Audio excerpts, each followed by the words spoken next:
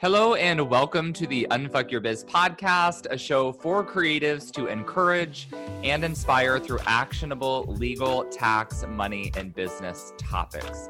I'm Braden Drake, an author, lawyer, tax pro, and educator.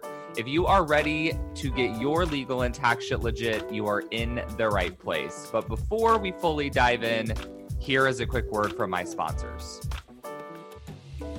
This episode is brought to you by my private podcast, Braden's Besties. Did you know that I created a second podcast? It is exclusive only to members of the Braden's Besties Facebook group. If you have not already joined, go to www.bradensbesties.com where you can get signed up.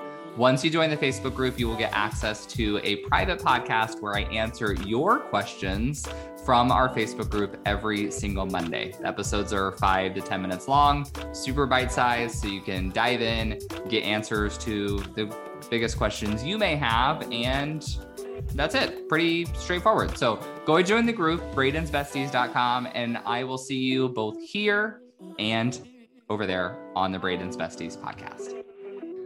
Well, hello there, friends, and welcome back to the podcast. As always, this is your host, Braden, and today I am joined by a good friend, Amber Anderson, owner of Refine for Wedding Planners, resident of Austin, Texas, wedding planner extraordinaire, all of the things. Amber, how are you doing?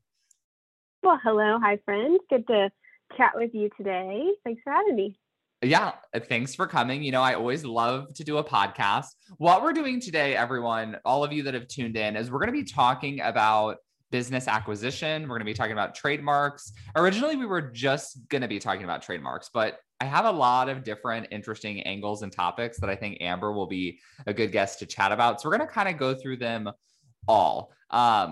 Why this is important, why you should stick around and listen in is because I think it's very important that we all run our business with a long-term perspective of, do I want to run this thing until I'm ready to retire? Do I want to potentially sell it one day? Yeah. So even if you don't think you ever want to sell a business, I think it's important that we build a business that's systemized to the point to where it is sellable in the future. Either way, just good for business.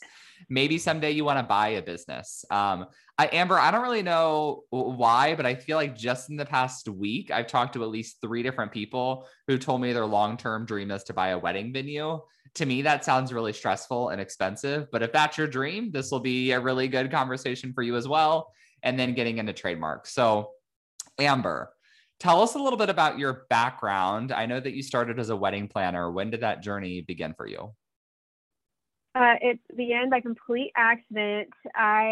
Through the last Great Recession in the 2008 timeframe, give or take, I was working as a personal trainer, and no one was hiring trainers because no one had extra money. So I got the nearest desk job at Deloitte and Touche, and had no business working in an accounting firm. That's not me. But I eventually worked my way into the event side.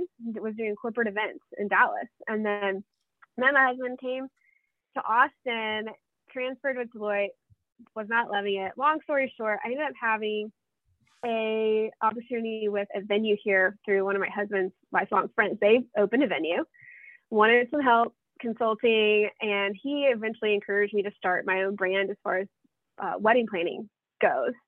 We had just gotten married, and I had kind of learned the social side of the ropes on events, getting to know vendors. And so I switched to social and did that for 10 years. And then I sold my planning company in January of 2020, actually. So like right before everything hit the fan. Wow. The timing was kind of bizarre. And so I did everything I could to be available and stay on and transition well and consult through probably one of the harder years of that business, but that business is doing well. And so I'm really proud of how it was set up and handed off. And I'm proud of Cassidy for keeping it afloat the way she has, and now like rebounding the way it has. And so that's been really interesting to watch. And my plan had been to stay on and take more weddings. But as an educator, it's important to me to stay relevant, right? So I want to be involved with weddings. Well, because I have Refine income, I pulled off of taking leads because it was more important for me that the staff have money to pay their bills, so they get leads. this fall, I hope to start assisting again now that they feel like they've rebounded and all of that. But so let's talk a little bit more about that company that the company that you sold. So what was your company name? Heavenly Day Events. Okay. So I'm just curious, do you think it was easier to sell the company because it didn't have your name and the company title? Because I think that's an issue a lot of people think that they could have. Yeah. No, I do think it was easier, but for two reasons. One, because I had always done everything possible. I knew that was my end goal. And so I had done everything possible to remove like me, myself, and I being the value of the company, right? So regardless, even if it had been called Amber Anderson Events, I would have done everything possible the same way I did to make sure that my staff and my team are always in front of my referral system. So all of my vendor partners, the venues, all of that, they were always front and center. Everyone knows everybody on my team. Like we're all really involved in networking and all of that. So that transition, the person that bought it was a lead planner. So like kind of groomed that situation, brought her into ownership. And so they all knew her. And honestly, the name was kind of still, it's nuanced because, the name was fun at the time because when I named it, because in Austin, there's a singer-songwriter that's very famous. And she has a song named Heavenly Day. And it's about just the euphoric idea of like a perfect day. Mm-hmm. And it's actually a song she wrote about her dog and like laying in the park with her dog. But it's just like, we had it played at our wedding. It's a really special song for Austinites. But as I'm reaching 40, so like that's an old song now. People getting married now have no idea what that song is. And the name, they're like heavenly. I don't know, cultural implications now make this feel like maybe you're going to be not who I want to work with. And so we've had to like navigate that too, but it's also such a strong name in our market and in our region. Like it's reputable.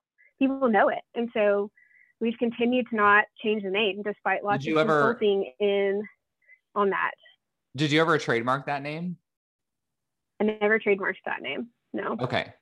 I might have some more questions on that. We'll circle back. All right. So you sold the company last year in January. When it came to the sale of that business, so you decided you wanted to sell the business. How did this conversation start with, like, did you put it out on the market? Did you like publicize it? Or did you like go to one specific person that you thought would be interested in it and start that way? So if you're familiar with me, you're probably familiar with Haley.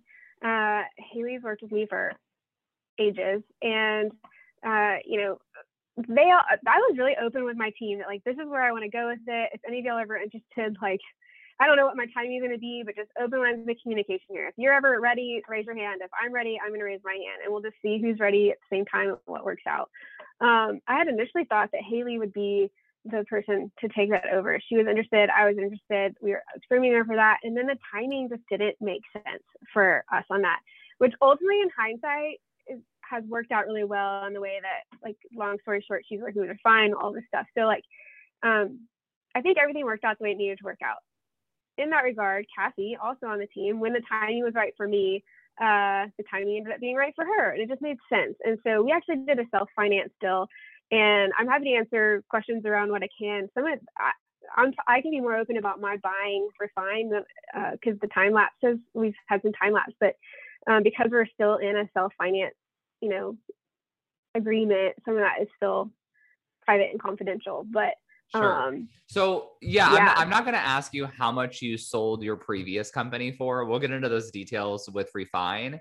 But what I am curious about is just when it came to coming up with a number, what kind of information did you look at? Like, did you hire anyone to do a business valuation or did you just come up with a number on your own? Yeah. So kind of, sort of, not really. My husband, his background is private equity. He worked Goldman Sachs. The first half of his career was Goldman Sachs, and then a couple other private equity firms. And this is what he did. Nice. That helps. Yeah. This was his career. So obviously, I don't know what our listeners understand of those firms, but like they have special areas of specialty. So he understood like food manufacturing really well. Well, so there were still some nuances that he kind of had to learn and research a little bit as far as like service industries go. And I mean, there's no one on Wall Street like buying and selling wedding businesses anyway. So like there really isn't the expert to hire. So he put together what he felt like was a fair valuation on that. And we looked at, I didn't have any products or actual like tangible hard items to sell or move around, and that can typically go for 8 to 12x. Services usually go for 3 to 4x, or give or take around in there. And so we felt comfortable going that route, 3 to 4x. Sorry, when you say 3 to 4x, are we 3 to 4xing annual revenue or annual profit? Yes. Yeah, annual revenue. And then we also, depending on your timing when you want to do it, and if you have a broker or someone interested, like I didn't really want to be patient. I could have gotten more if I just put it on the market and sat and been patient. But I woke up one day and knew it was the day.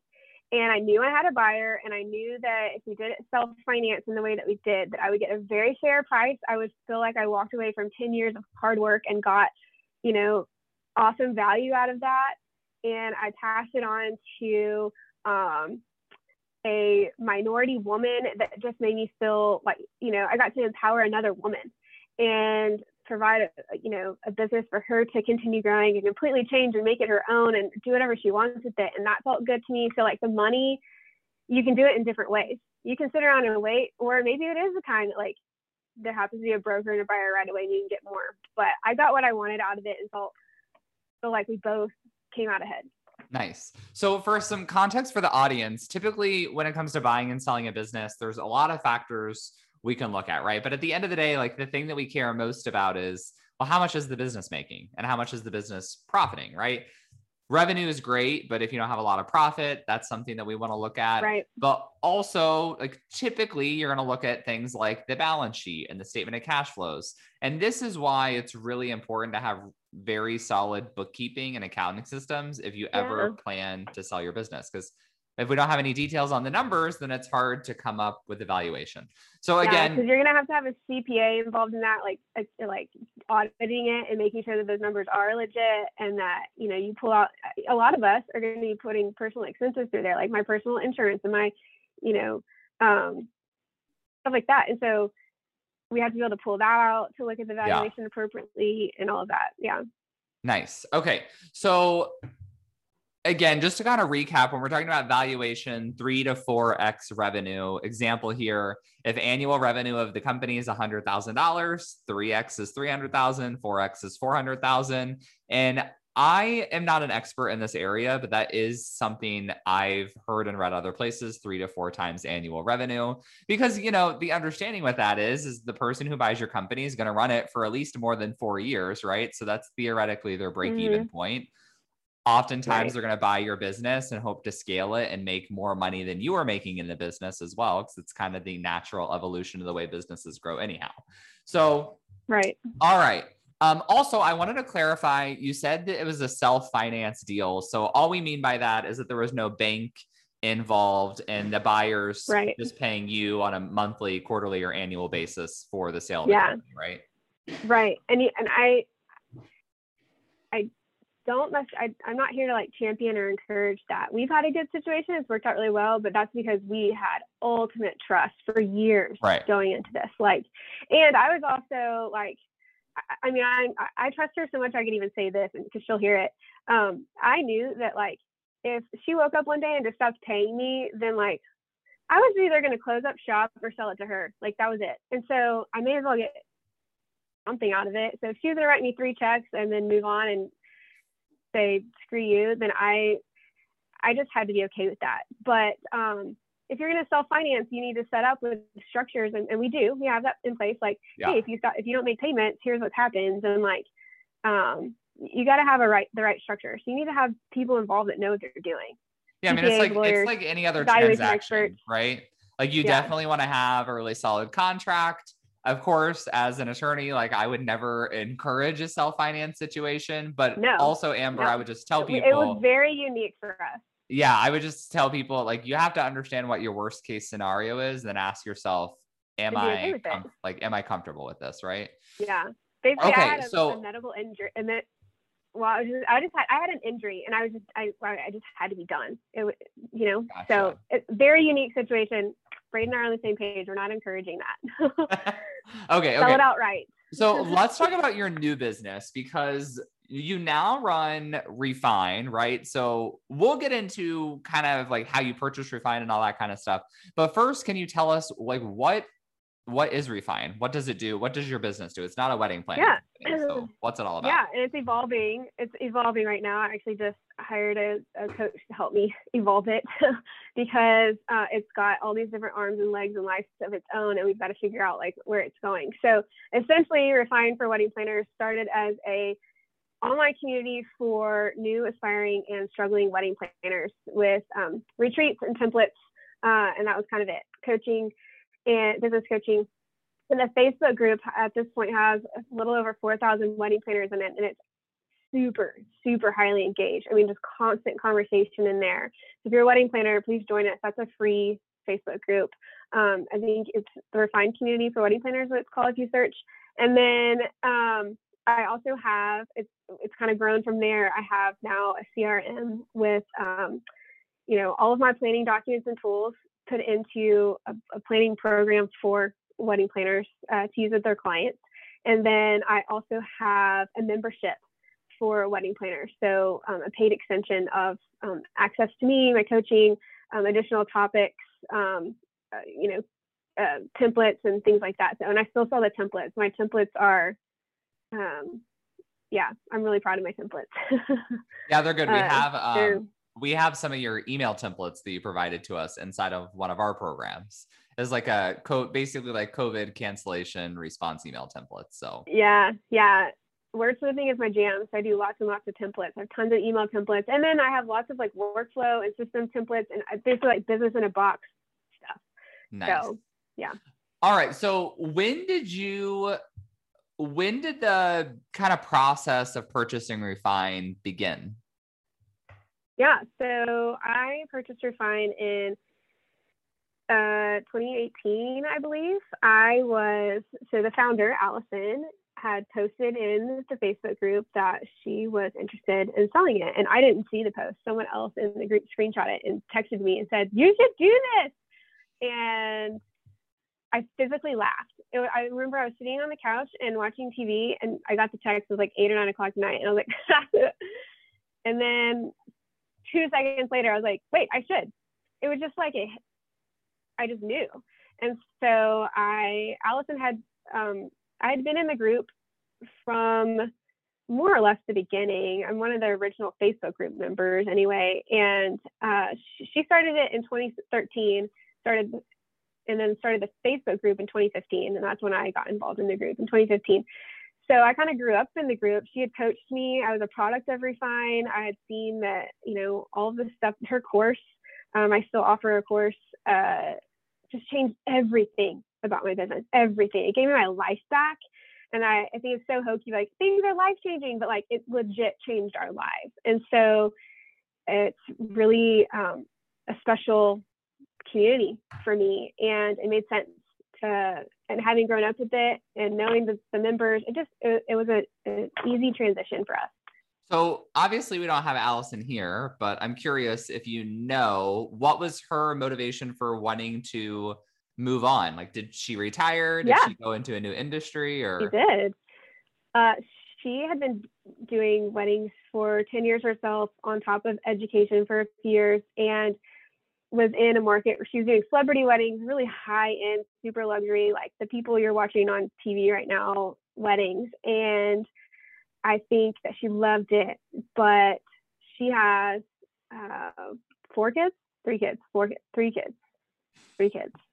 or 4 kids. They were growing up. I know once you cross 2, to me, it's like a whole gaggle. So I think just 3. That's really embarrassing. I didn't know that because I look at her pictures all the time. Okay, so I think her kids were growing up, and she was interested in a different angle of hospitality and went into culinary school and wanted to open up a cafe or something like that. But she has ended up being a nutrition and fitness coach with her culinary. She honed in on nutrition. So she's still coaching, but in a different way, and still motivating and inspiring people. So it was just, I think, time, she just had a different itch. Okay. So she like completely pivoted, a whole different industry. That's super interesting. Totally different. All right. So you got the screenshot of the post, and then what happened? Did you send Allison an email, a message? You're like, hey, I'm interested. Let's start talking about this. I did. I slept on it, and then I emailed her the next day and I said, all right, I want to talk. And so it just kind of went from there. She was really excited to hear from me. And she said, I actually was hoping I would. And so, the doors just we just walked through the doors as they opened, and it all just kept staying easy. So, it worked out. We did, reviewed the numbers. She had everything so impeccably organized, and her ask to me was, hey, I'm going to hand you everything so you have the outline and the template, but I want you to redo it all. Take my name, obviously take her name off everything. She's like, you need to redo the course. All the templates need to be updated and revised by you. I want this to be, where it's like completely refreshed and all we can say it's yours. And so I did that. I bought it, and then I spent 3 or 4 months just combing over everything and updating it and making sure that I didn't sell anything that was her original work. But she did allow me to use mine as the foundation, but make sure it evolves every year. And so that's what I do.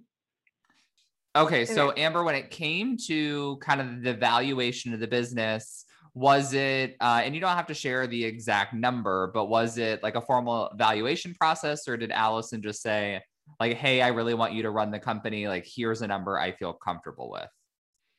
It was the latter.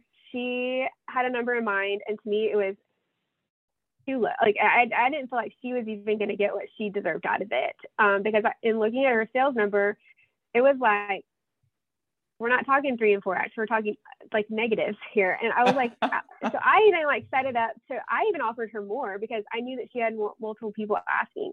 And I said, Allison, I'm happy to set it up in this way where overtime and, commissions and whatever. And she's like, no, she's like, I love you. I know where you'll take it. I'm excited about this. I'm super ready to do what, I want to do in my transition and mom, wife. And it was kind of a ministry gift for her, if that makes sense. And so she was just as excited about doing that for me as I was with Heavenly Day for Cassie. And so I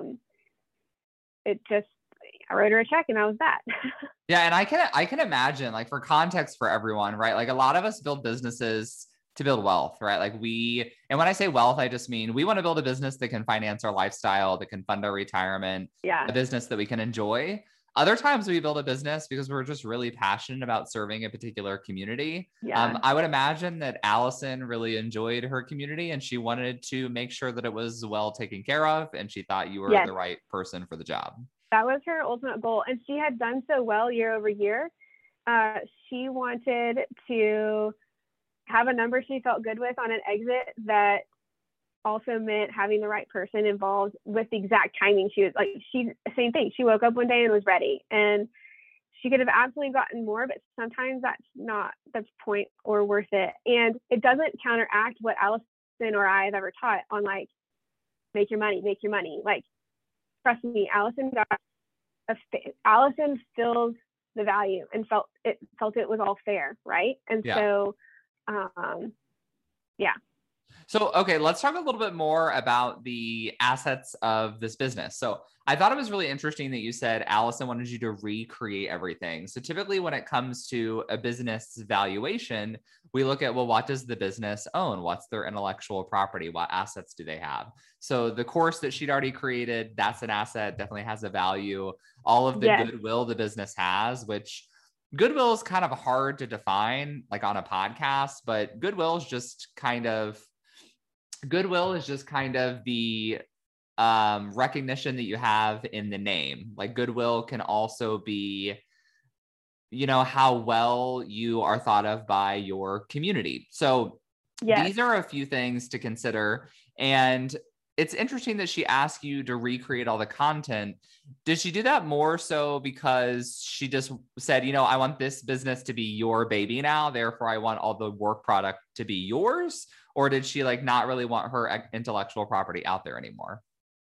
Well, the intellectual property is still out there in a sense that it's, you know, completely outlined in her foundation. But I think more than anything, we didn't really get too far into that.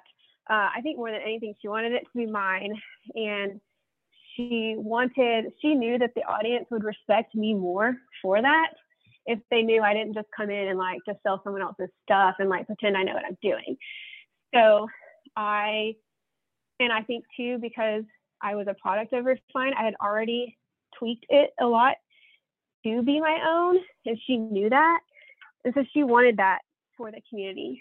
And because this industry evolved so much over time, and like, I mean, not really even over time, I mean, like in a 6-month period, that was also part of it. It's just the value of, you know, content from 2015 is not relevant today. It has to be overhauled on a pretty regular basis. Okay, I would just like to note for everyone, because, you know, I run a very lax ship over here. Amber's computer was about to die. So the whole time she was talking about that, I got a tour of her house. She was walking through the living room, up the stairs into where I presume now is like your office or something. So very, very impressive. Yeah, so if I was out of breath for a hot second during that, hopefully I got the information out, but I was running upstairs. So yeah, we're podcasting. We're podcasting on the move. I love it. All right, so you get started with the business. How is Refine different now from when you bought it? As far as you are still serving the same people, I would imagine, but you have different offerings. Like, how has it evolved? Yeah, so Allison's niche really was around new aspiring planners, and there were definitely seasoned pros in there, but more if they were seasoned, they were more so like, hey, I'm kind of burning out, need some motivation kind of, you know, stage. At this point, so many of us have grown up in Refine and have been there for so long that like a ton of us are master planners at this point, and we're still daily getting brand new planners in the community. So it's a huge hodgepodge now, and it evolved into needing a space for these seasoned planners because they didn't want to, you know, leave the community, but what was the community for them anymore? You know, everyone's asking basic questions and whatnot. And so that's why we evolved into having a membership. The membership really is geared more towards a more in-depth style conversation. And that can be for a new planner or a seasoned planner, but it's just way deeper. And it's not near as cluttered as, you know, a public Facebook group that has 4,000 members in it, because that's just constant chit chat. So the collective really narrows that down. And then the retreats are entirely different. So Allison used to do 1 or 2 day workshops and for a couple $100. And now we're into my next retreat is in Mexico for 4 days. And it's, you know, between $3,000 and $4,000 per attendee, depending on when is that. I want to go to Mexico. Where is it in Mexico? It's in January. Okay. And it's at Unico, and it's in like the Riviera area, so on the Caribbean side near Cancun. So nice. I'm really excited about that because we're going to work hard and we're going to play hard. And what I have found in my few years of doing retreats is that as those have evolved, the social learning is actually where it's at. Yeah. So we go to all these workshops and conferences and we sit in sessions and we listen and take notes and all that stuff. But it's really when we do stuff like one thing we're going to do in January is school by the pool. And we're going to have some topics and we're going to sit with our margaritas, whoever wants one, or your mocktail, and, you know, get in the pool, don't get in the pool, I don't care, but we're social learning where we're going to talk and we're going to hang out, we're going to brainstorm. And that's where so much of this stuff comes to life. I've been a part of some really high-end entrepreneur program coaching groups, and this is what they do. And this is where people just take off. So I'm very excited about that and the evolution of these retreats growing more into the community-based aspect of that's what can grow your business. Certainly education and information, but this is why. So the biggest investment I've made in my business up to date was I did a year-long $10,000 mastermind. This is something I've talked about on previous podcast episodes. Mm-hmm. And looking back, I'm like, what did I get out of 10,000? Like, I feel like there weren't a lot of like tangible takeaways, if that makes sense. But the friends that I Yeah. met in that mastermind, we have a Voxer thread 2.5 years later. We do a 2-hour call every month. Yep. Like these are the people that I go to when I have business questions. And you can't Mm-hmm. really put a number on that. Especially the thing that you have to think about is, especially once you grow your business and grow your audience, and this is kind of a side tangent, we'll circle back in a minute. But once you get to the point where you have a consistent client base, you're making $1,000 decisions on a daily basis, right? Do I take this client? Do I say no to this client? Do I market to this new niche? Like, do I go into this new area? Right. Like each one of these decisions can mean tens of thousands of dollars in your business. And once you have a circle of a handful of people that you can trust to give you guidance, I mean, it's a lot more valuable than the $10,000 you put in. It is. And, that's been hit or miss with the retreats I've done. I've done a handful now, and it kind of opened the doors, and whoever buys a ticket buys a ticket. But, and some of those groups are like you just described. And then there's one of them that just hasn't really kept in touch. And so I will say, or not as a whole group, there's a pocket of it that has, but for this upcoming retreat, because the price point we jumped it up and we're doing something totally different. I had an application process, and I vetted everybody and made sure that we're all on the same page and like can be that kind of group for each other, like for certain. Nice. Okay. I think it's so important. I want to circle back to our trademark conversation. So this is something that we wanted to dive. Originally, this is going to be the bulk of the podcast episode, but now it's going to be about 5 to 10 minutes of the podcast episode, which I think it would be great because we've covered a lot of really, really interesting information. So I'm assuming when you bought Refine, it was not trademarked, correct? No, and I knew that, and that was I wouldn't call it a concern. It was something I was aware of and knew that needed to get locked in pretty quickly. So that was on my radar immediately. And why? No, it wasn't. Yeah, why was it so important for you to get the business name trademarked? Because of the numbers and where it was headed and the trajectory. And I knew Refine's on a path that like we've already hit a goal that I just couldn't have fathomed. And so now I have my eyes set on goals that like really blow my mind, but I actually believe will hit. And so without a trademark, that's foolish. It's absolutely foolish to think about numbers like that without a trademark. And on top of that, pretty quickly into it, I started to notice some other educators using the same term in our industry. And, I have first in youth. And so it was just important for me to protect that. And my lawyer made it very clear to me that, hey, if you don't protect it with this person, then later when you do want to protect it with someone else, you don't have a history of protecting your business, and your argument in court is so much weaker. You have to protect it each time.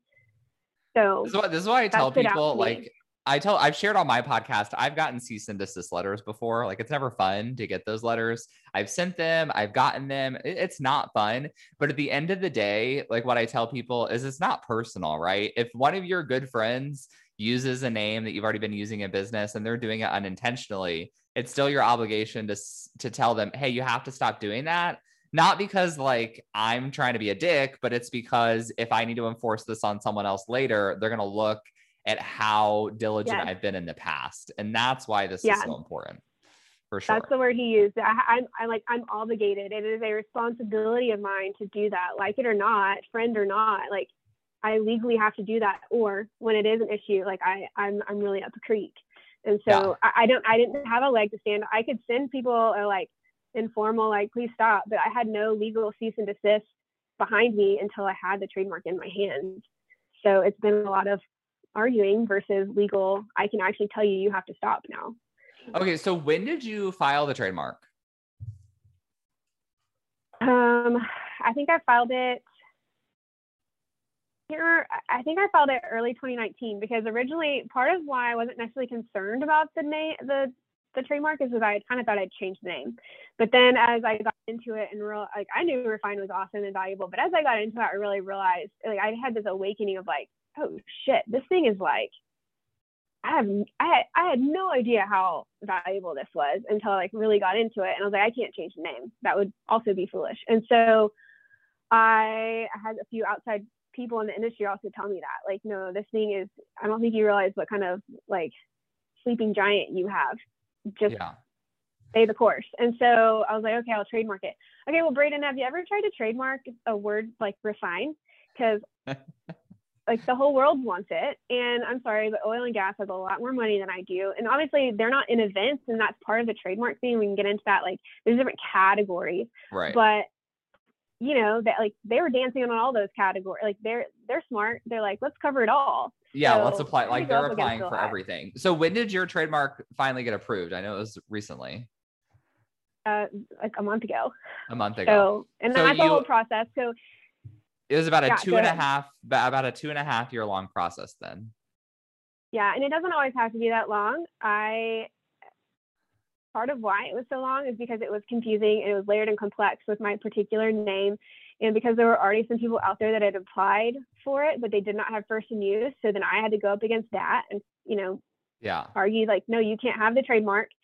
So basically when someone applies for it, basically there's a waiting period where people are allowed to say, hey, no, that's my name. Yeah. And they can contest it. And then at one point I ended up, I was in the period of like people could contest me, and it lapsed. I'd gotten my thyroid failed and I got so sick and I just couldn't keep up. Some things just had to fall through the cracks, and that one fell through the cracks. And I was really upset about that, but I also just, I don't know. So the first attorney I had ended up not being as equipped for it once we got into it and saw how complex it would be. So we did a little switch, and then same thing, it got a little bit more complex. And that same attorney was like, there's someone in my office better equipped for this. And so kind of got moved around, and it just took a while and took a lot of money. It was very expensive. But I think in the end, it's going to be really, really, really worth it, because if at the numbers now, if someone were to come in over it, I would get really hosed. Yeah, this is why. So I have this conversation in a Facebook group, I swear to you, like once a week. People always say, I'm just going to can I just file my own trademark? And then inevitably there are tons of people who chime in and they're like, yeah, you can. I did mine. It was super easy. Like, you don't need to hire an attorney. It's a waste of money. Like, they're blowing smoke, all this kind of stuff, which is problematic for a number of reasons. But I will say, in those people's defense, to contrast with your experience, my application for Unfuck Your Biz went all the way through in about 7 to 8 months, which is almost record timing. Yeah. Like right now, the USPTO is very backlogged. So if anyone files a trademark right now, you're probably not going to get to step number 1 for about a year. That's just kind of what the timeline looks like. But the thing is I had a really good trademark attorney do my application. So part of the reason why I went through so fast is because I didn't really have anyone contesting Unfuck Your Biz. The second reason was that the application was done correctly. So where people can mess up is if you do your application yourself, there's 2 considerations, right? So either you do it right, which is great. It goes through. Awesome. If you mess it up, you're going to end up having to pay an attorney to fix it. Or you could or you could do the application correctly, but it could be a situation like yours, Amber, where a really wise attorney, they're going to tell you like, I will take this application, but I'm going to let you know it's going to be $1,500 to file it. And inevitably, this is going to be a very difficult application to get through. It's going to be a fight. It's going to be a battle. And you're going to have to pay me more once we get there. A lot of people don't realize that. So if you're filing it yourself, and you think that you're just going to sail through, most of the time that doesn't happen. And then if you hire an attorney after that, not only do they have to fight for you, but they have to go back and fix all the mistakes you made, which is even more expensive. Yeah. So, I mean, I'm probably 8 to 10 grand in on mine. So like, it's not like I spent 30 grand. Like, that's a lot of effing money when a trademark could easily be $1,500. Right. But it was just really layered and complex. And, you know, there's lots of businesses that, like you said, are not going to be that layered and complex, but I knew it would be with that name.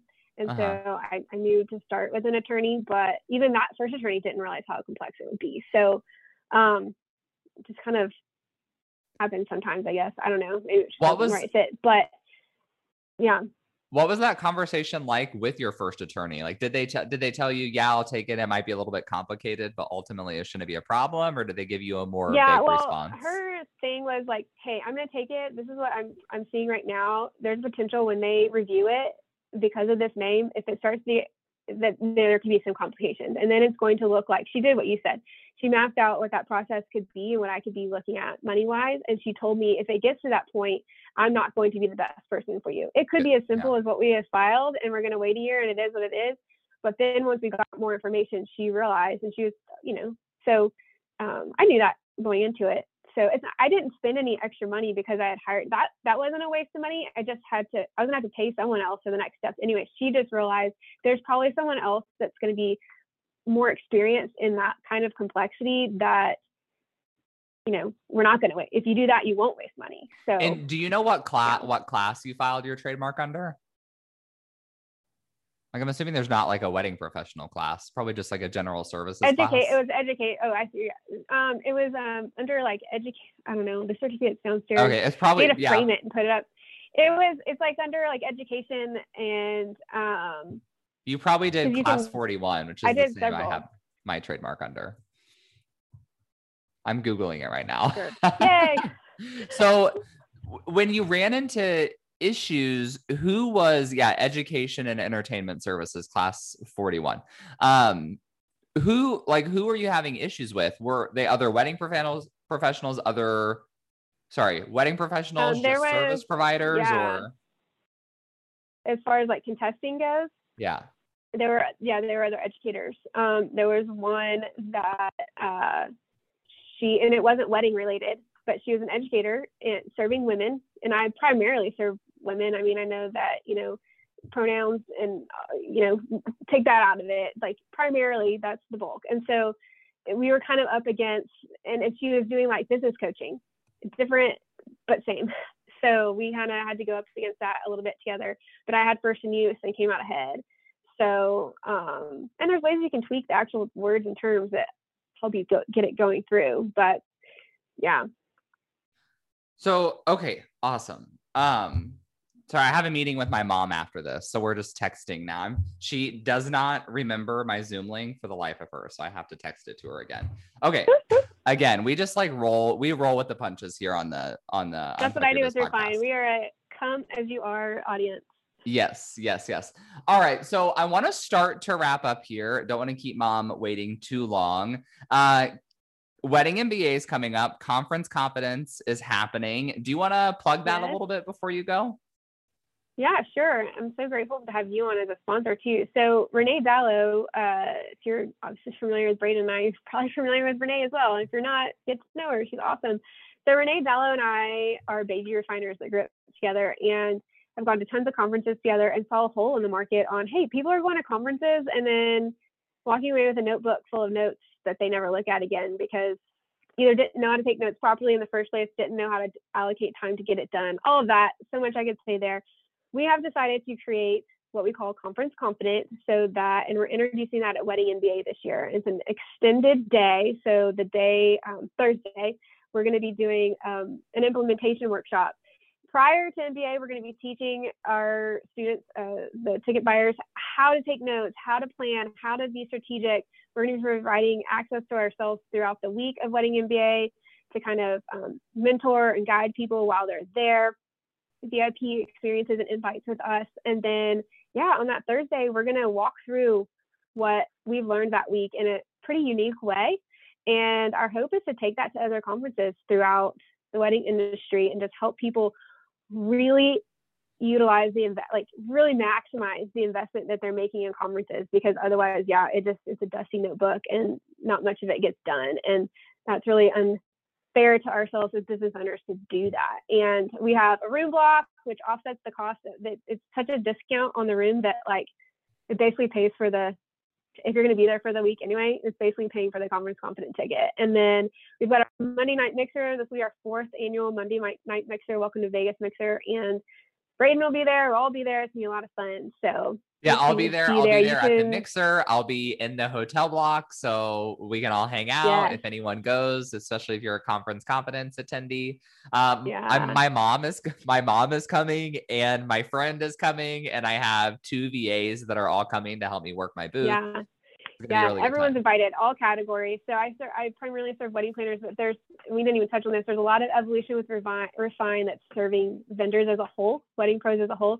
Every category is invited to the Conference Confident, the Mixer, all of it. So nice.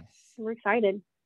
Okay, beautiful. So obviously Wedding MBA specific to wedding professionals. I have a lot of non-wedding professionals who do listen to the podcast. I'm sure the rest of this information was fantastically useful for everyone, regardless of industry. Mm-hmm. But if any wedding pros want to come into your universe to check out Refine, all of the stuff, where should they get in touch with you? Instagram, Facebook group? Yeah, hopping over to Instagram, Refine for wedding planners, or the Conference Confident Instagram are the best ways, because then there's the link trees that can get you to all the different avenues and pathways. And anyone in a different industry that has conferences that you find that you're seeing the same hold, Renee and I are, exploring taking this to other markets and other industries and working with experts in those markets. So feel free to reach out if that sparked an idea for you. We'd love to talk. Okay, I love that. We should chat, because one of my goals for 2021 is to speak at a lot more conferences, but also to start attending other industry conferences. So that'll be fun. Yeah. I mean, we can't be the only ones taking notes and then coming home to busy lives, right? I know, right? This has to be cross industry. It's kind of like one of the things I always tell people is when it comes to New Year's resolutions, like we all write 10 resolutions down and we expect that we're just going to wake up the next day and essentially become an entirely different person. And I think we get that same burst of energy when we go to conferences, but it's all right, let's not set 15 goals and 8 million tasks. Let's synthesize, streamline, and focus on what's going to move the needle forward. There's a way to do it. It can be done, and it's not as overwhelming or time consuming as people think. There's a strategy we're going to teach. Nice. Beautiful. Well, I can't wait to learn it, because I'm going to be tagging along all week. This was super fun. Amber, thank you so much for coming on the podcast. Yeah, thanks for having me. Have a good one. Hey there. Before you go, I wanted to give a quick thanks. Thanks so much for tuning into the show. If you loved it, I would love for you to take a screenshot of the episode or snap a quick selfie while you are listening. Share it on social and give me a tag. It'll help other kick-ass entrepreneurs like yourself find the show. That's it for today. I'll be back soon with a new episode. Meanwhile, let's roll up our sleeves and unfuck that biz.